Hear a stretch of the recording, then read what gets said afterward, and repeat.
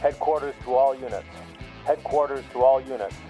All units stand by for On Patrol with the PPD, airing now on WTBR 89.7 FM.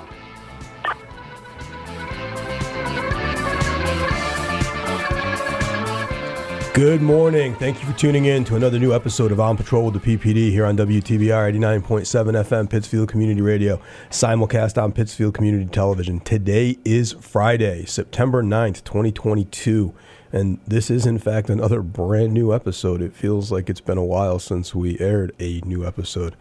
My name is Mike Wynn. I'm one of the co-hosts and co-producers of this normally weekly radio program. I'm joined in studio this morning by Lieutenant Matt Hill of the Cops Bureau, sound engineer extraordinaire. Good morning, Chief. Good morning. We've also got a couple special guests joining us this morning, but before I welcome back and introduce our guests, let's get a check of the weather, and then we'll talk about a couple newsworthy items, and then we'll start the show.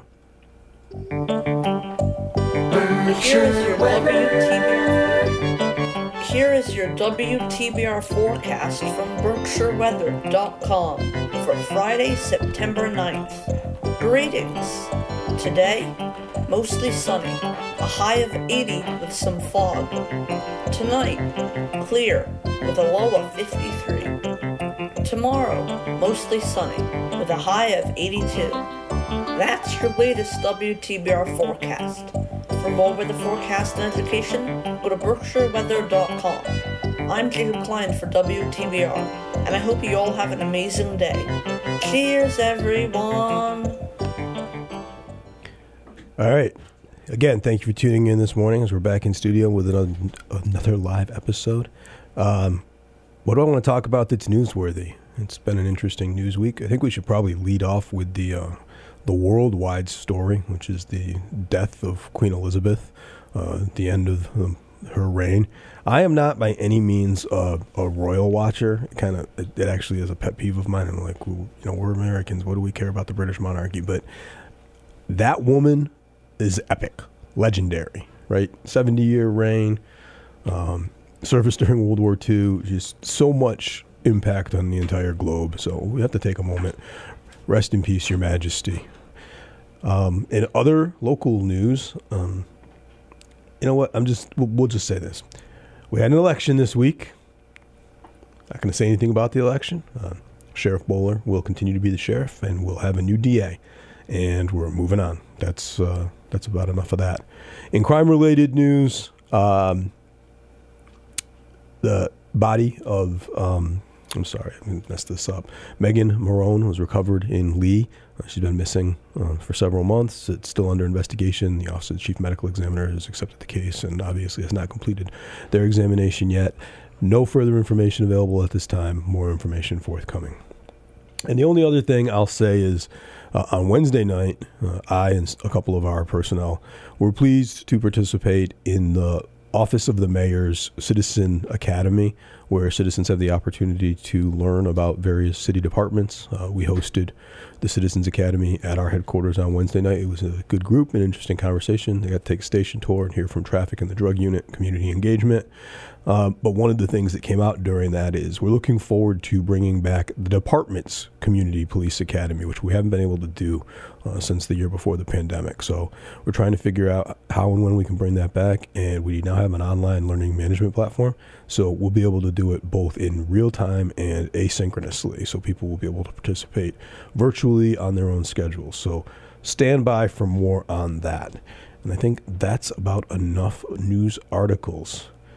Lieutenant, how long has it been since we broadcast a new episode? 3 weeks? It's got to be 3 weeks to a month, right? I'm going to welcome our guest, and then we can all kind of catch up a little bit, because I went to roll call last night, or shift change, 4 o'clock, and the reason I went is I felt like I hadn't seen the people from Squad B in a month, and I know that's not true. I've been at work in the last month, but there's just been so much movement and so many different things going on. So joining us in studio this morning is Officer Jess Godfrey. Hi, Jess. Good morning, Chief. Jess is permanently assigned school resource officer. She's a member of our Youth Services Bureau. She's also our Explorer Post advisor. She's got a lot of collateral duties, a lot of moving parts going on, a lot of balls in the air.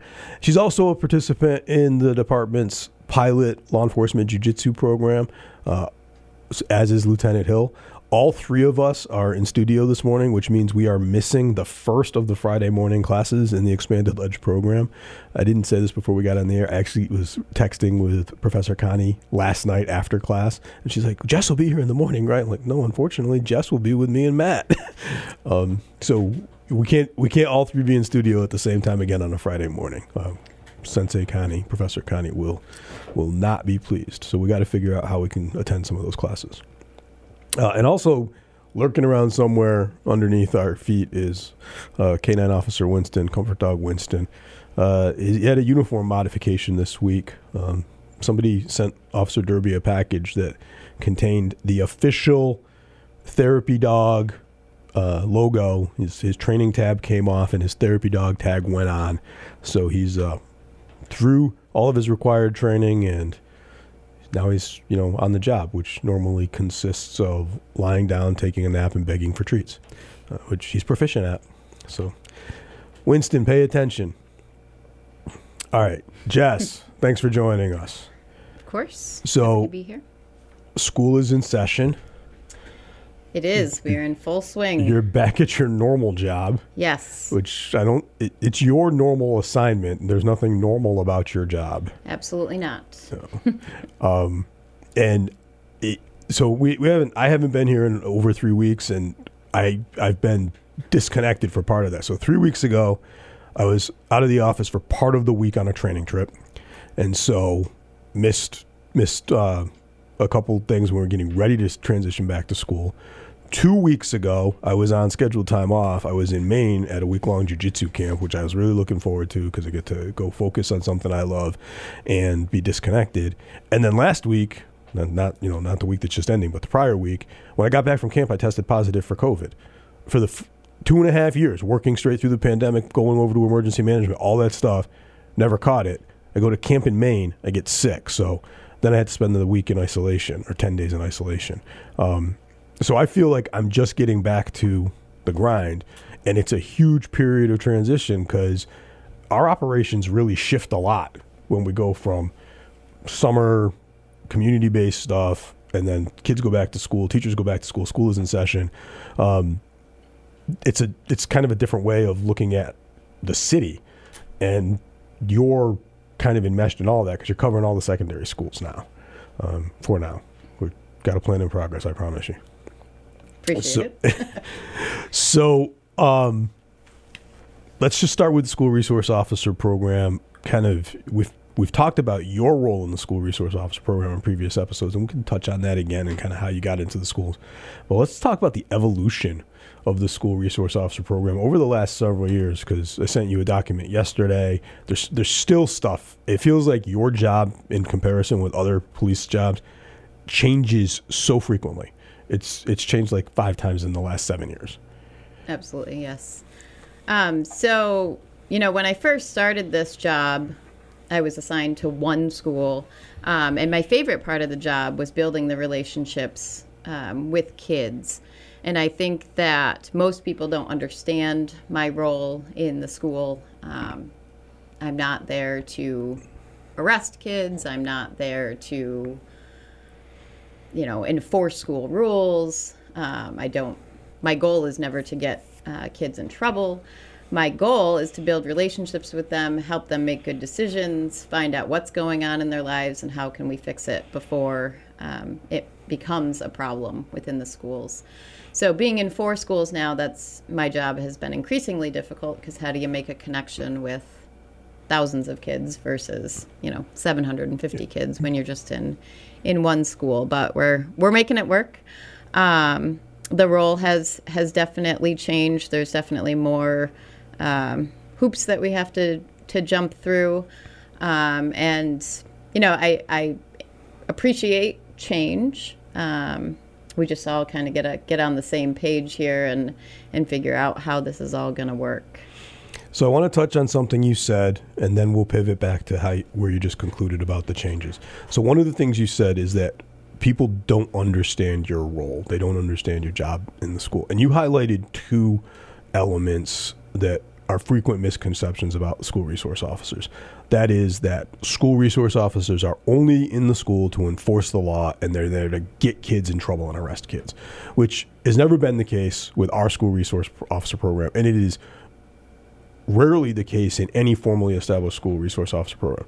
As a matter of fact, statistically, students are more likely to get in trouble and be charged criminally when there is not a school resource officer assigned to the school and a patrol officer simply has to roll in to deal with something that's going on. That's correct. So people who oppose having officers permanently assigned to school because they want to tackle the school to prison pipeline, they're actually making it worse. They're increasing the likelihood that kids are going to be criminally charged because there is no relationship and there's no special training. So you call them a crime is being committed, you do what we do, you lock them up.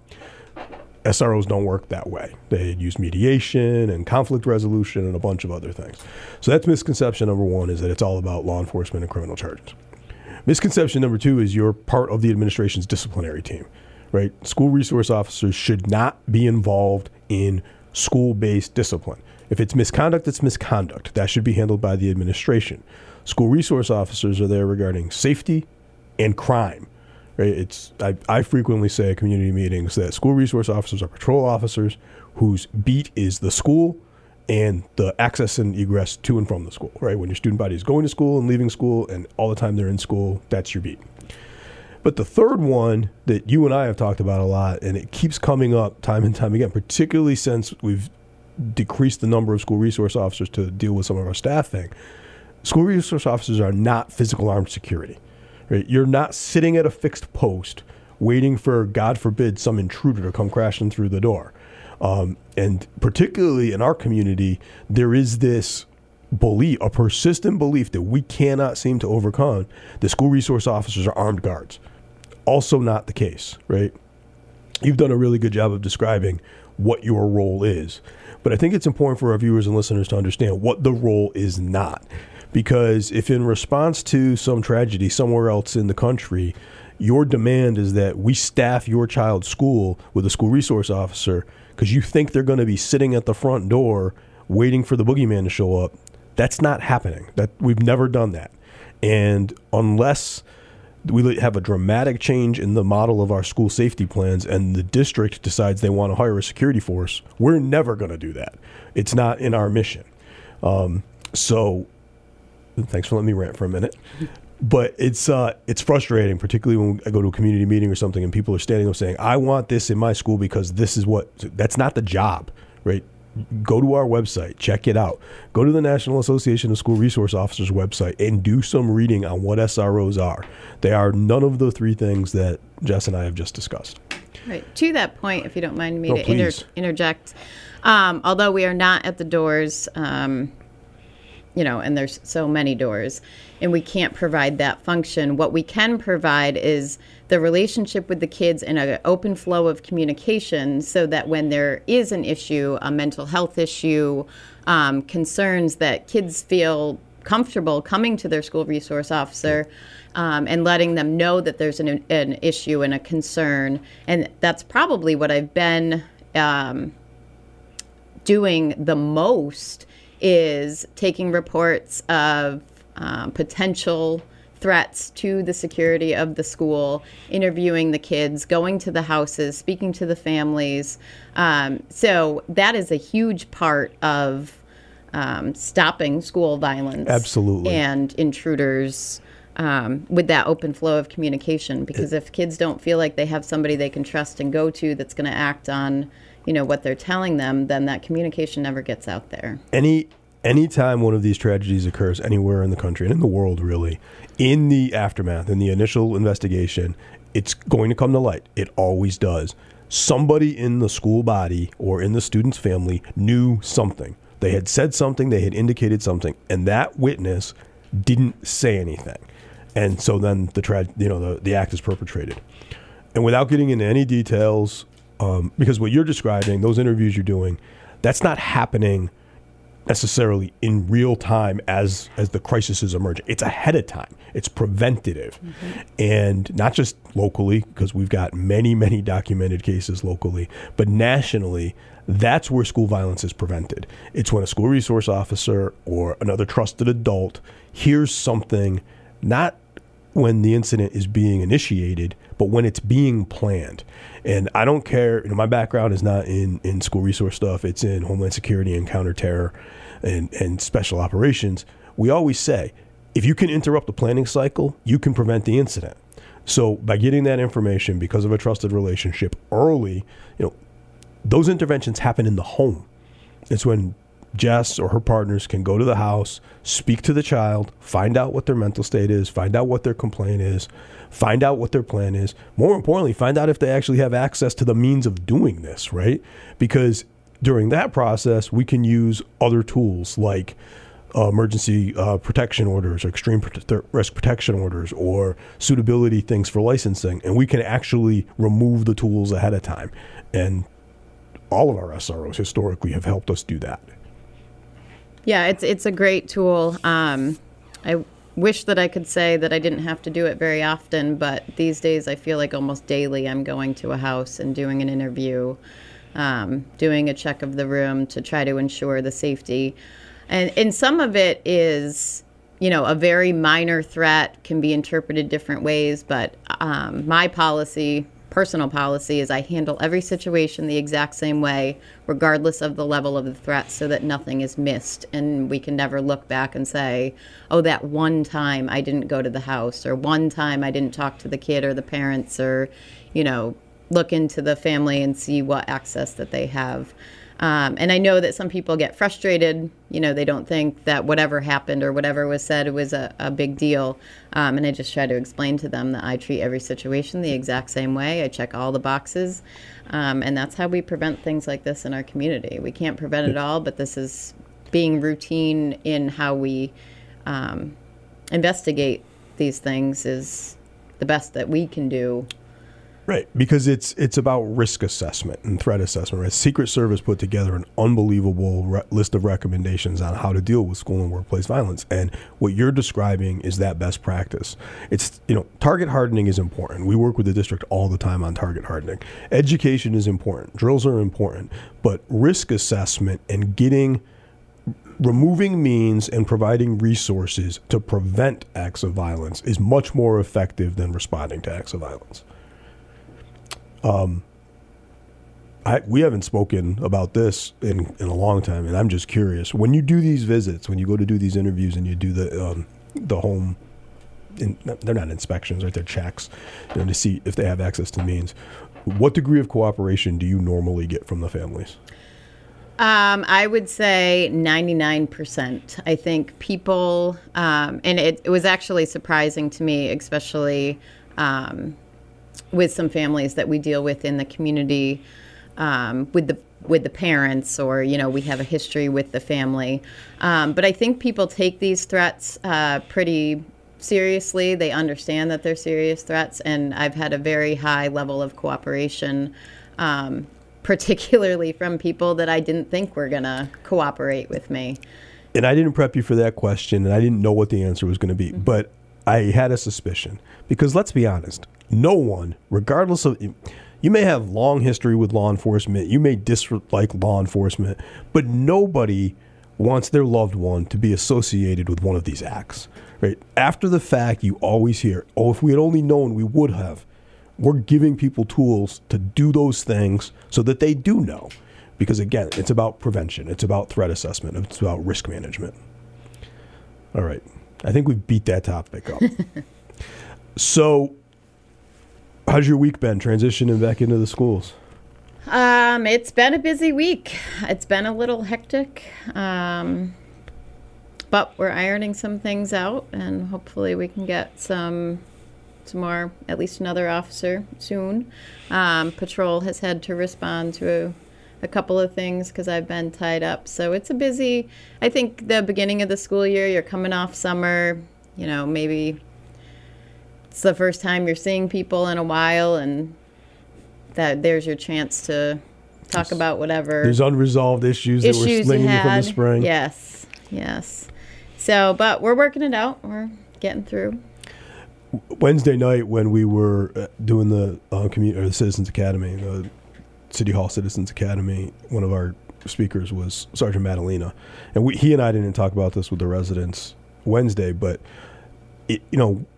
I said that our operational pace changes when we transition to and from school, and it's not just the school population. It's not just the students and the teachers and the administration and the staff in the schools, but there's I was sitting on my couch having my coffee earlier this week because I was out of isolation and I was off of my isolation protocols, but still, finishing my second 5 days of isolation, but I could leave. And so I was, on my normal schedule, and I heard a school bus on my street for the first time since spring. And just think about it for a second. Just when school bus operations start, that changes our traffic response. Pedestrians, walkers, right? There's a post that I saw on social media, and people are complaining about the distance that students may be required to walk depending on their relative relationship to the school that they're assigned to. And all of that, for 3 months out of the year, you don't deal with flashing signs on school buses. You don't deal with pedestrians crossing at the corners at that time of day. And so the pace of life in the city changes when the students go back to school. And that affects us. I know it affects us with traffic stuff. As you said, patrol. I was listening to the radio yesterday and the day before. We've had a couple students abscond. They just didn't want to be there, so they decided to leave in the middle of the day, and patrol got that. We've had a couple fights on school campuses. It's just, these are things that we didn't deal with for 3 months. Right. To that point, it's been more than usual in the beginning of the year. Usually it takes a little while for, the fights to set in. And I don't know if I contribute that to COVID. And this is like the first real time that, kids are coming into school unmasked and distance isn't, I'm not really sure what happened, but there has definitely been an uptick in fights in the schools. I mean, we've only been in 4 or 5 days. Yeah. So I've been working full days, but in a lot of meetings playing catch up, so I only have the radio up part of the day. I know we've had at least 2 on campus outside of school. Have we had fights in the school buildings already this year? Okay. Yep. Yeah. And not all of them get reported to me, so I can't give you a number. I usually, based on the 4 schools, they usually only call me if it's something significant. Yeah.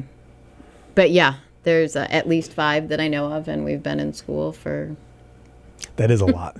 That's a lot comparatively. Yeah. Oh, yes, 100%. So I hope it's not indicative of what's to come for the school year, but... Besides getting you a partner assigned so you have some assistance, what are you looking forward to the most this school year? I'm just looking forward to getting back to building relationships with kids and getting to know, particularly in the high school, my freshmen. I haven't been able to, typically I walk into Pittsfield High and I know almost every kid. If I don't know their name, I at least know their face. So being in 4 schools, it hasn't been that way. So maybe getting back to my sense of normal and being able to work with these kids. And I get a lot of crap from kids when I walk into Pittsfield, even at the football game last night. So I went to the Taconic football game, and the football players asked me if I was going to be at their game tonight. And I said, unfortunately, I have to do something with my son tomorrow night. And so they called me a traitor, and, it was all in good fun, but I really do miss those kids, and I miss the relationships. And it was nice to hear that they feel it too. They feel, they want me back. So I was going to go in a different direction, but that's an important consideration because, you described your role, and I described kind of how I describe your responsibility or your scope of responsibility. But it's also not, obviously it's school during school hours and to and from, commute times, but it's also special events, right? As an SRO, you're primarily responsible for covering sporting events for your schools. And, when we had a full SRO unit, it was, I'm not going to say easy, but it was at least simple, right? The SRO for the school was primarily responsible for that school's games, and then you would backfill for each other, and if you couldn't fill it, then we would bring patrol in to fill from there. Unfortunately, it's the middle schools don't have sporting events, so that's complicated, but not as complicated. But 3 seasons, all the sports, right? I mean, obviously the big one is football because that attracts a lot, but you cover the basketball games, spring seasons, track, and stuff like that. And one of the things that's happened in the last couple of years, we haven't done it yet, but we're trying to figure it out, is we're actually getting, I'm not going to say requests because it hasn't been phrased that politely, getting inquiries about whether we'll send personnel on travel trips when our teams play out of town. Like, they've got police departments, let them do it, right? But every police department is dealing with the same stuff. You can't fill the details. So it's covering the special event. And I mean, it's prom and graduation and all of those things are within your area of responsibility. Yes, it's a lot. I think of it as a 24-hour day job because I'm in the school and then I'm at a sporting event and then I'm answering calls from administrators. I'm answering calls from patrol when they respond to something that happened out after school hours, but they're my kids. So they want my input or they just want to let me know or they want to talk about it or see what I can do to help. So it really has become, ask my son, a 24-hour day job. So it's a commitment. There's no question. We've talked about this in the past, and it expands well beyond your school age population because oftentimes patrol or investigations will be working something that has no direct nexus to the school population, but a witness may be one of your family members or a victim's family member may have been one of your students or is one of your students, and they're reluctant. And so you have influence in a relationship that those patrol officers or detectives or investigators don't have, and they're gonna look to you. They're gonna leverage that. And those investigations are occurring in real time, and so they need your input now. It's one thing to leave you an email and say, Jess, on Friday night we were out with these 3 individuals and we know that they attend one of your schools, blah, blah, blah, just as a heads up. It's another thing to be trying to get some information about a crime that just occurred and need to convince a reluctant witness that they can trust us, that, you're going to vouch for those officers. So, yeah, I can imagine that gets to be pretty burdensome time-wise. Yes, for sure. But all right, we've got a couple minutes left here. I'm going to introduce this topic. We probably won't finish it in the next 3 minutes before our station break. We'll come back on the tail end of the station break and continue it.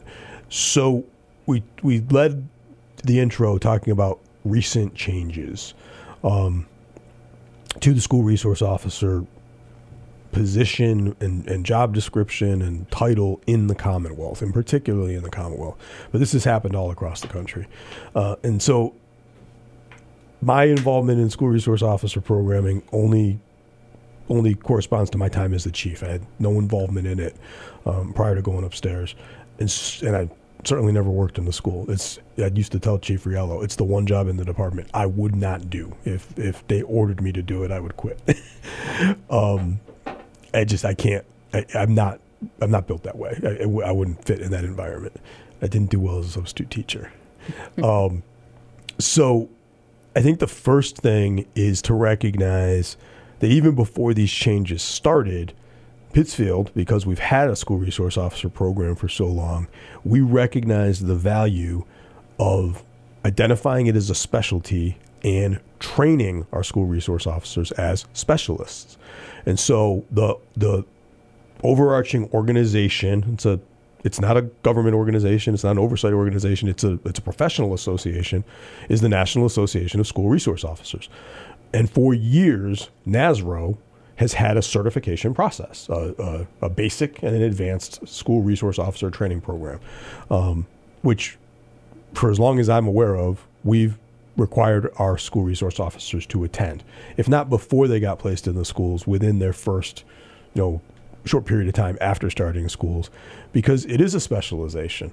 So we're going to break for station identification, and when we come back, I want you to talk a little bit about the NASRO training, and then we'll go from there, okay? Sounds good. All right, so it's 9:29 on Friday, September 9th, 2022. It's a little bit before our scheduled break, but let's go get another check of the weather and some PSAs, and then we'll come back and continue with Jess.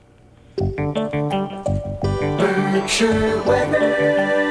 Here is your WTBR forecast from BerkshireWeather.com for Friday, September 9th. Greetings. Today, mostly sunny. A high of 80 with some fog.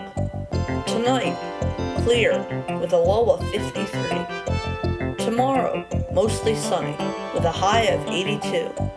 That's your latest WTBR forecast. For more weather forecast and education, go to BerkshireWeather.com. I'm Jacob Klein for WTBR, and I hope you all have an amazing day. Cheers, everyone! Support for WTBR comes from Berkshire Mantiques, a 7,000 square foot shop featuring collectibles, antique signs, and much more for your garage, bar, man cave, or she shed. Open Thursday through Monday from 11 a.m. to 6 p.m. and located on Route 7 in Lanesboro. And from Greylock Grounds Drive-Thru and Cafe, featuring different varieties of local coffee and tea from 6 Depot Roastery Cafe. Greylock Grounds K-Cups are locally brewed and the only biodegradable compostable K-Cups using a local roaster. Visit their drive-thru location on Route 7 in Lanesboro, serving coffee, paninis, ice cream, and more. Support for WTBR comes from Greylock Federal Credit Union, proud to support high school arts and sports programs to help our community thrive.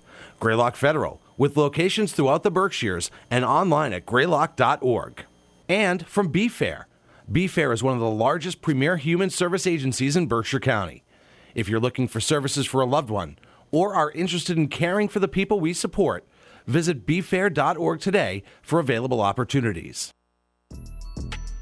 Pittsville residents, have you heard about Code Red? It's the city's emergency alert program, and it keeps you informed on the latest updates and notifications, including but not limited to weather-related emergencies, road closures, and water main breaks. So stay connected and be informed. Text Pittsville to 99411 to enroll or visit cityofpittsville.org to sign up.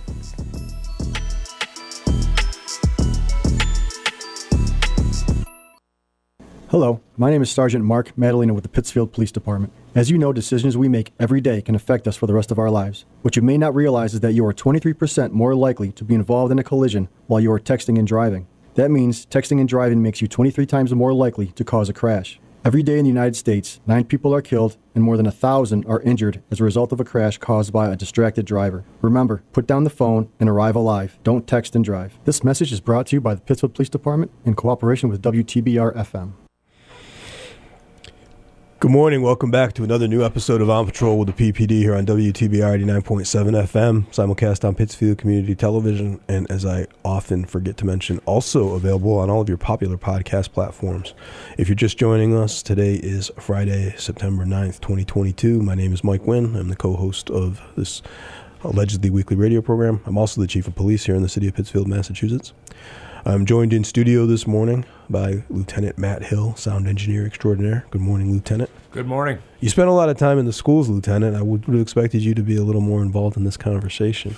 That was a long time ago. But our primary guest in studio this morning is Officer Jess Godfroy, the department's, at this time, only full-time assigned school resource officer as our program continues to transition.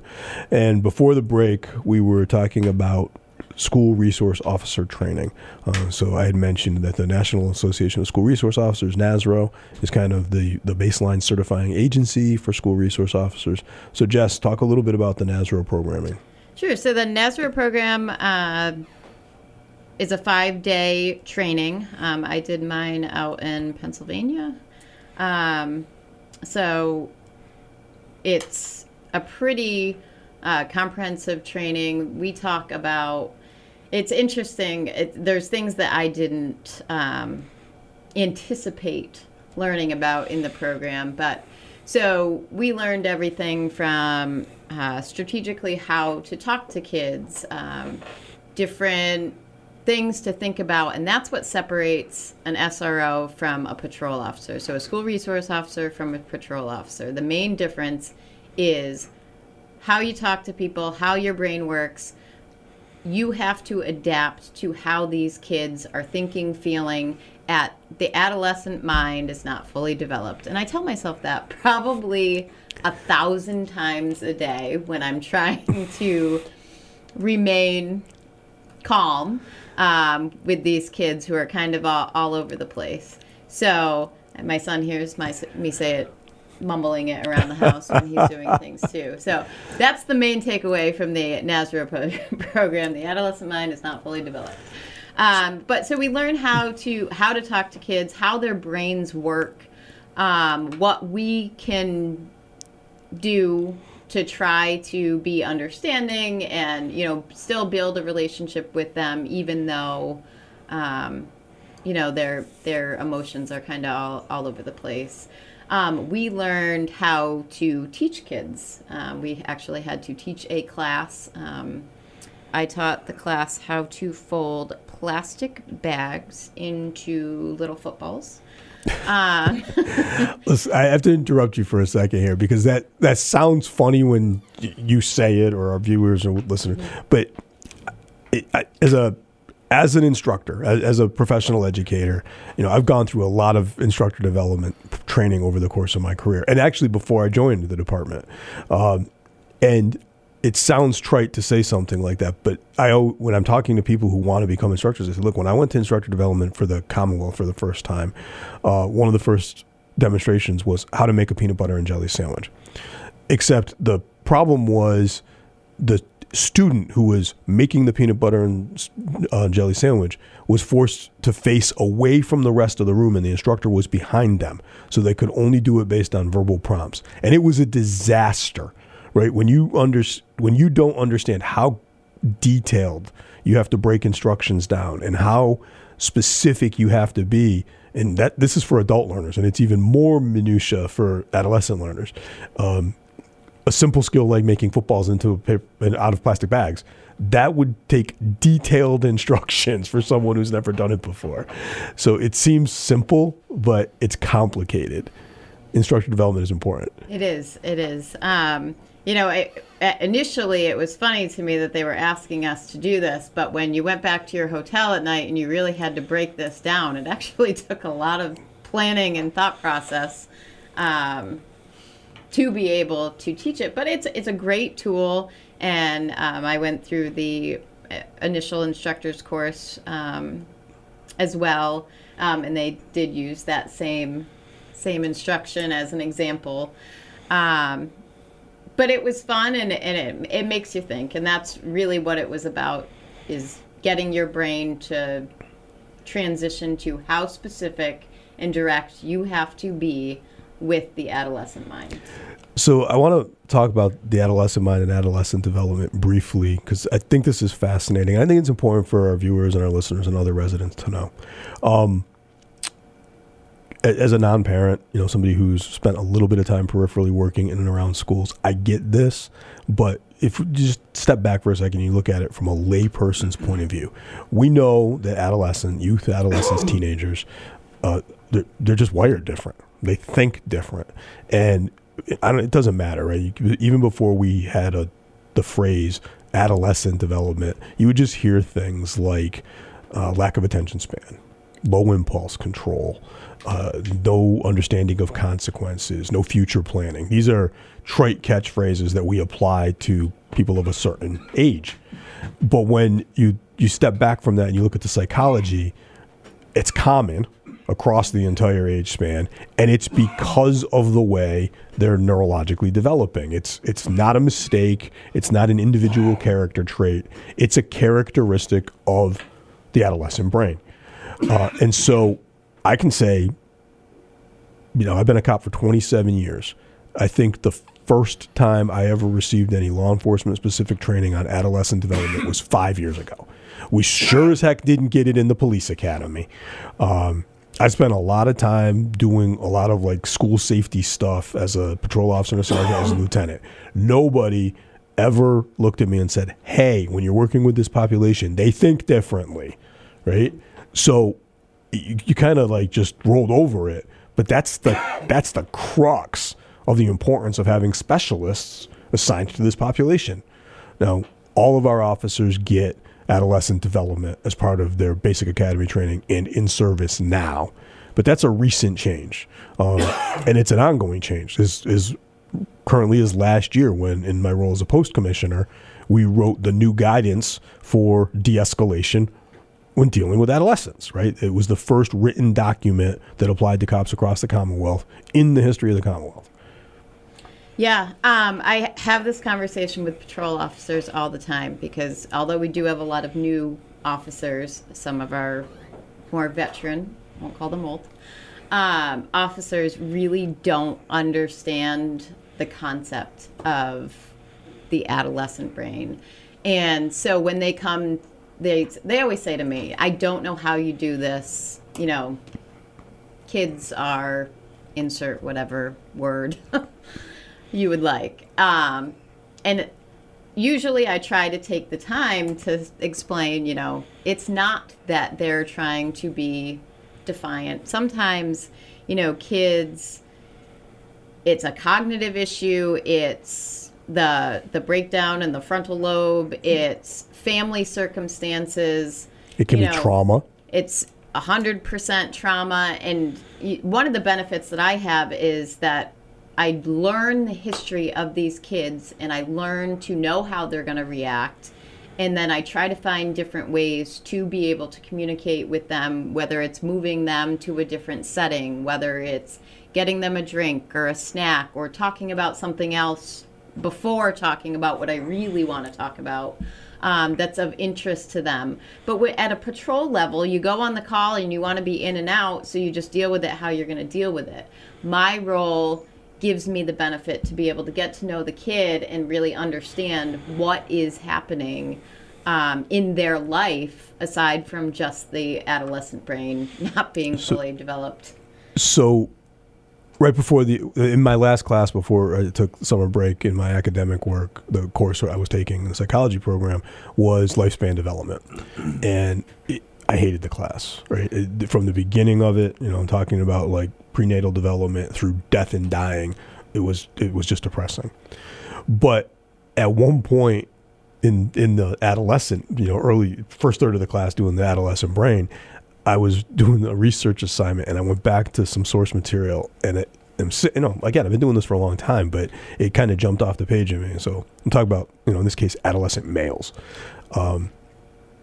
Low impulse control, a propensity for risk taking, a increased likelihood to experiment with substance abuse, and kind of this belief that they're going to live forever. All of those things are happening based on hormonal changes in the brain, all at the same time. That is like the holy. You think about that, you read it on the page, and you're like, God, it's a wonder any of us make it to adulthood, right? And then, you know, don't even throw in like the reproductive hormones and stuff that will prompt behaviors based on those underlying changes. But that's all hardwired in the chemistry. And then you have 750 of them in each building that you have to deal with all at the same time. And they're all different. One of the other things that it took me a while to understand is, you know, the mental health aspects, specifically anxiety. So we have a slew of kids that, you know, walk out of class and they're in the bathrooms or they leave the building and you say to yourself, why can't you just do this?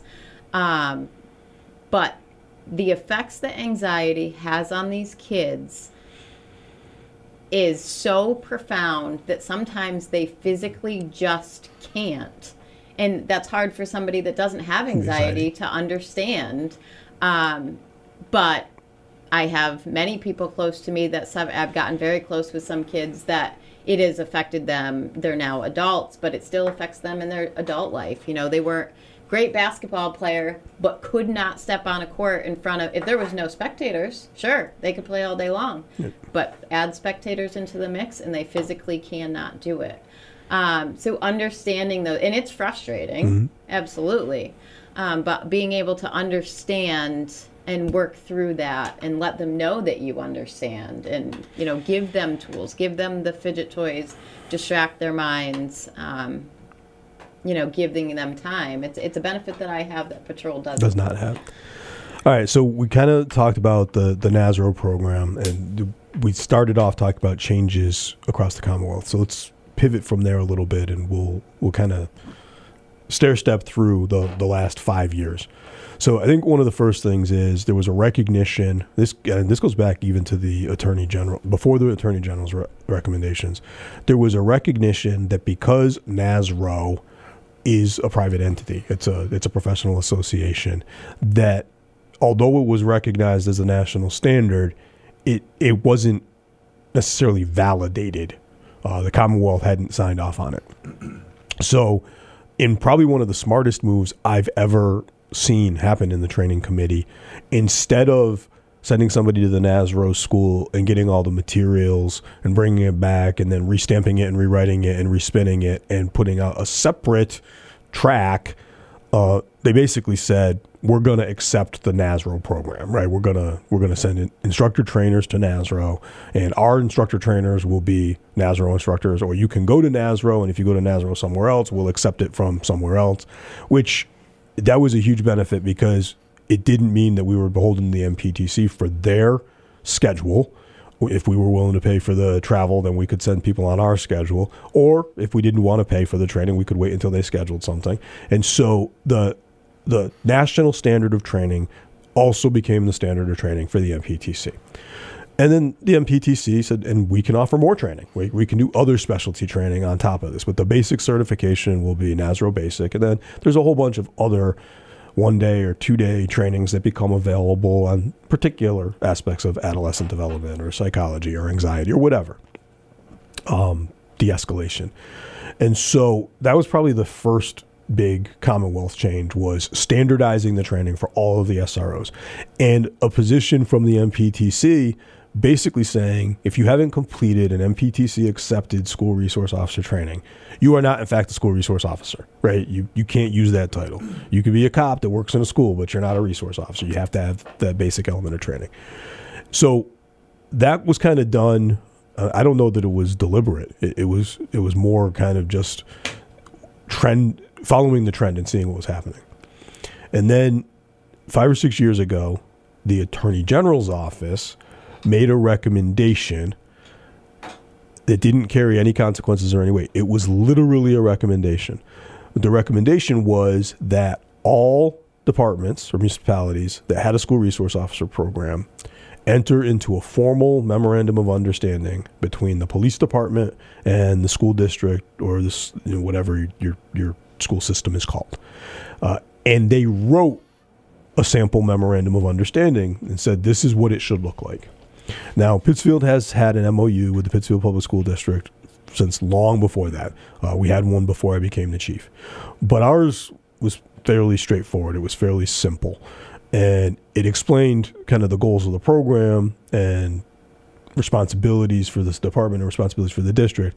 But it didn't get into details of things like standard operating procedures or uniforms or attire or the selection process. Right up until a couple of years ago, the department owned the selection process. We don't anymore. It's a joint process with the district.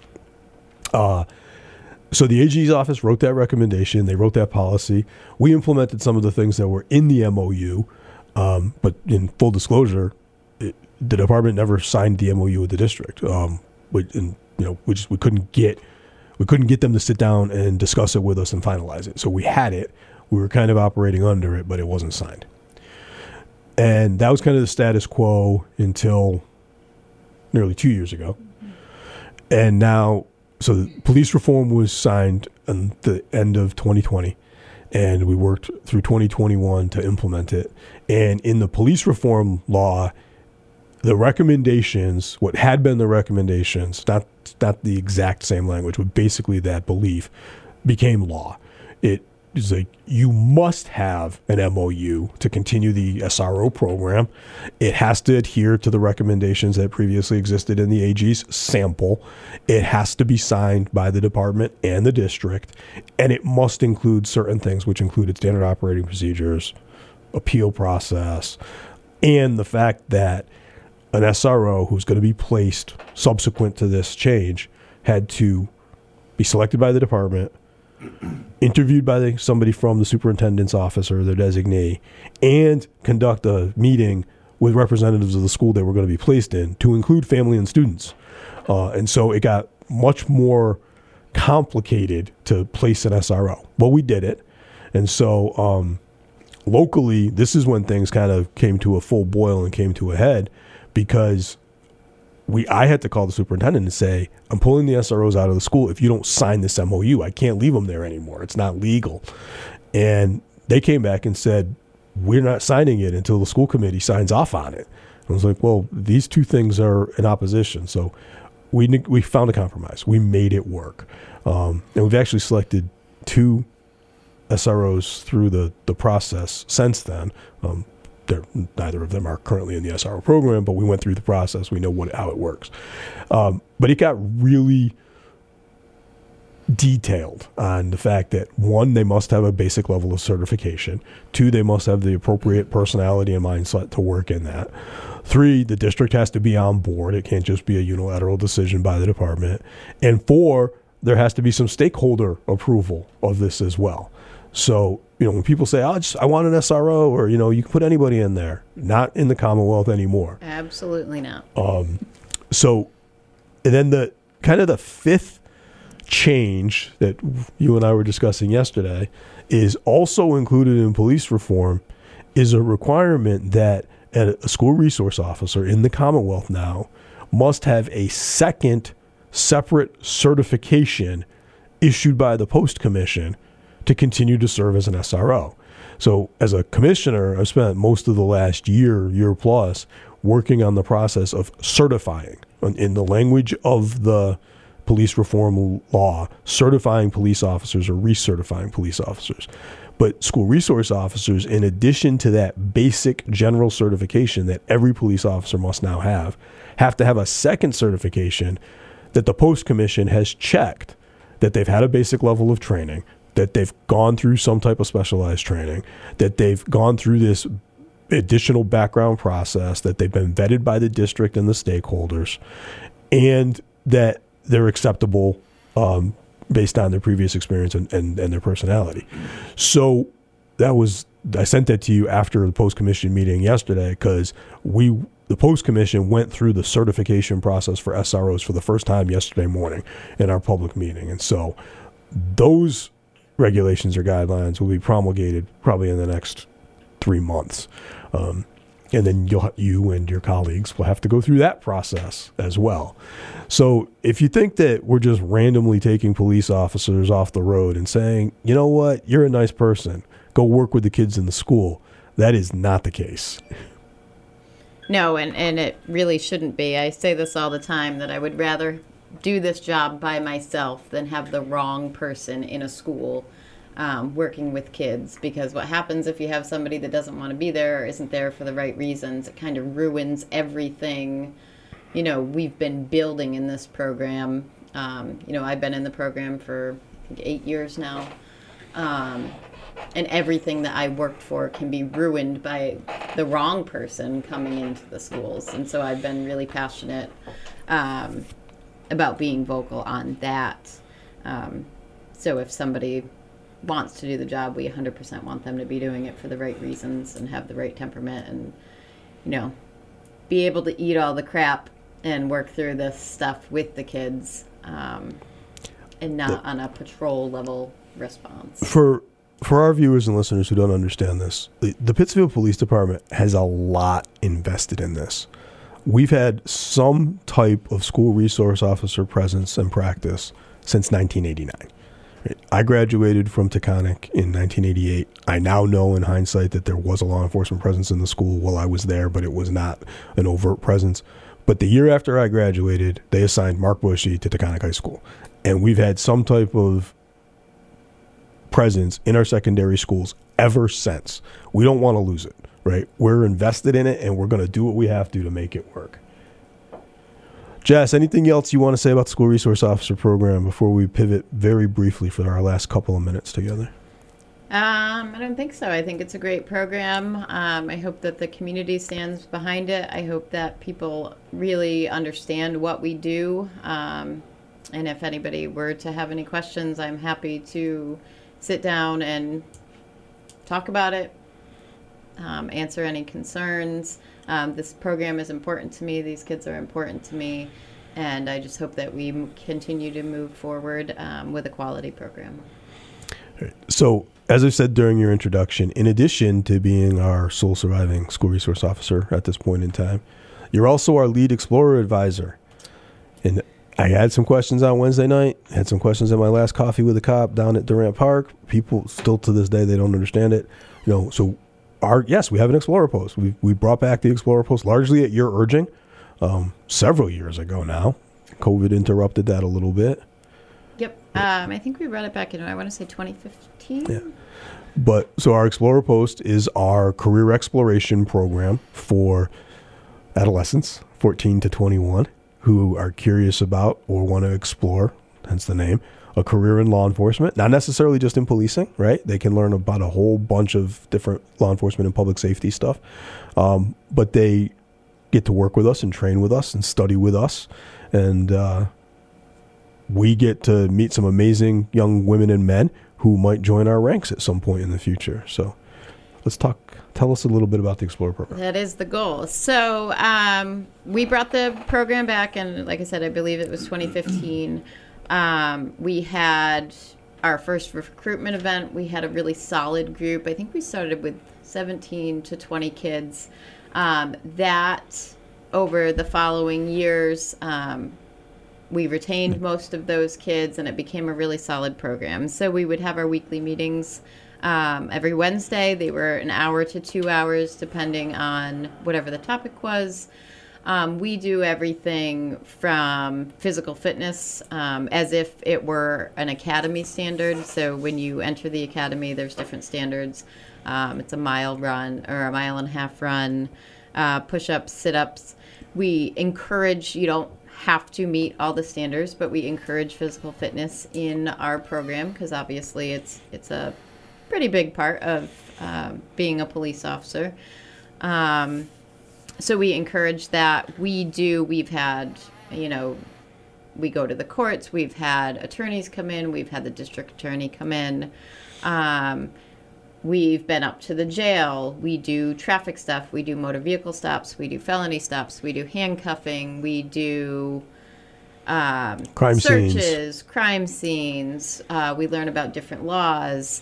But in addition to that, we try to make it fun. So my goal is always to have, a classroom portion and a practical portion, because if you just sit and talk to kids, talk at them and try to make them learn stuff, it really doesn't work that way. So we really try hard to keep them moving and hands-on and let them do fun things. So this time in particular, after COVID, I lost a lot of my core explorers. One, because they just aged out and not being able to have meetings for so long. So I think I have 3 left from our, core group. We did a recruitment event last spring. I think we have about 6 new explorers that are coming pretty religiously. But I haven't started. I was waiting until we're going to do some recruitment at the high schools now that school's back in session. But this is a great time to start because we're going to kind of because everyone is so pretty much new, we're going to be starting at square one and really working through the program. So I'm looking forward to it, and I'm hoping that we can get some more kids that are interested in law enforcement. So for viewers or listeners, if you have people in your life, 14 to 21, who might be interested in learning more about law enforcement, they can get in touch with Officer Godfrey, and she can put them in touch with the other Explorer advisors. And I just have to say, in addition to the meetings and the trainings, which are the core of the program and are important, they also serve as a force multiplier for us. They participate in community engagement activities. They're often with us at special events. They get to go to the academy and serve as role players. So it's a pretty cool experience if you're a kid that has an interest. And we have kids that even outside of Pittsfield that are interested in the program. Their town doesn't offer one, and we welcome them with open arms. Absolutely. So. And we've had, like you said, we kind of lost some momentum because of COVID, but we've had great success. We've got his enlistment's probably still. He's probably still in, right? We had at least one that we brought in that first recruitment that we had basically until he enrolled in college, and then he went in the Army. So yes, we wanted him to be a cop, but now he's a soldier. Yeah, we have these kids are doing some great things. We have an EMT. We have, I don't pick favorites, but one of my favorite explorers. She works out in Boston as like a crime analyst for a money laundering firm. We have to cut you off, Jess. We're out of time. Right. We ran this out. Thanks for tuning in to this week's episode of On Patrol with the PPD. Tune in next week where one of us will be here and the other two will be on the mats, expanding the jiu-jitsu program. Until then, be well, but most importantly, be kind. We're 10-8.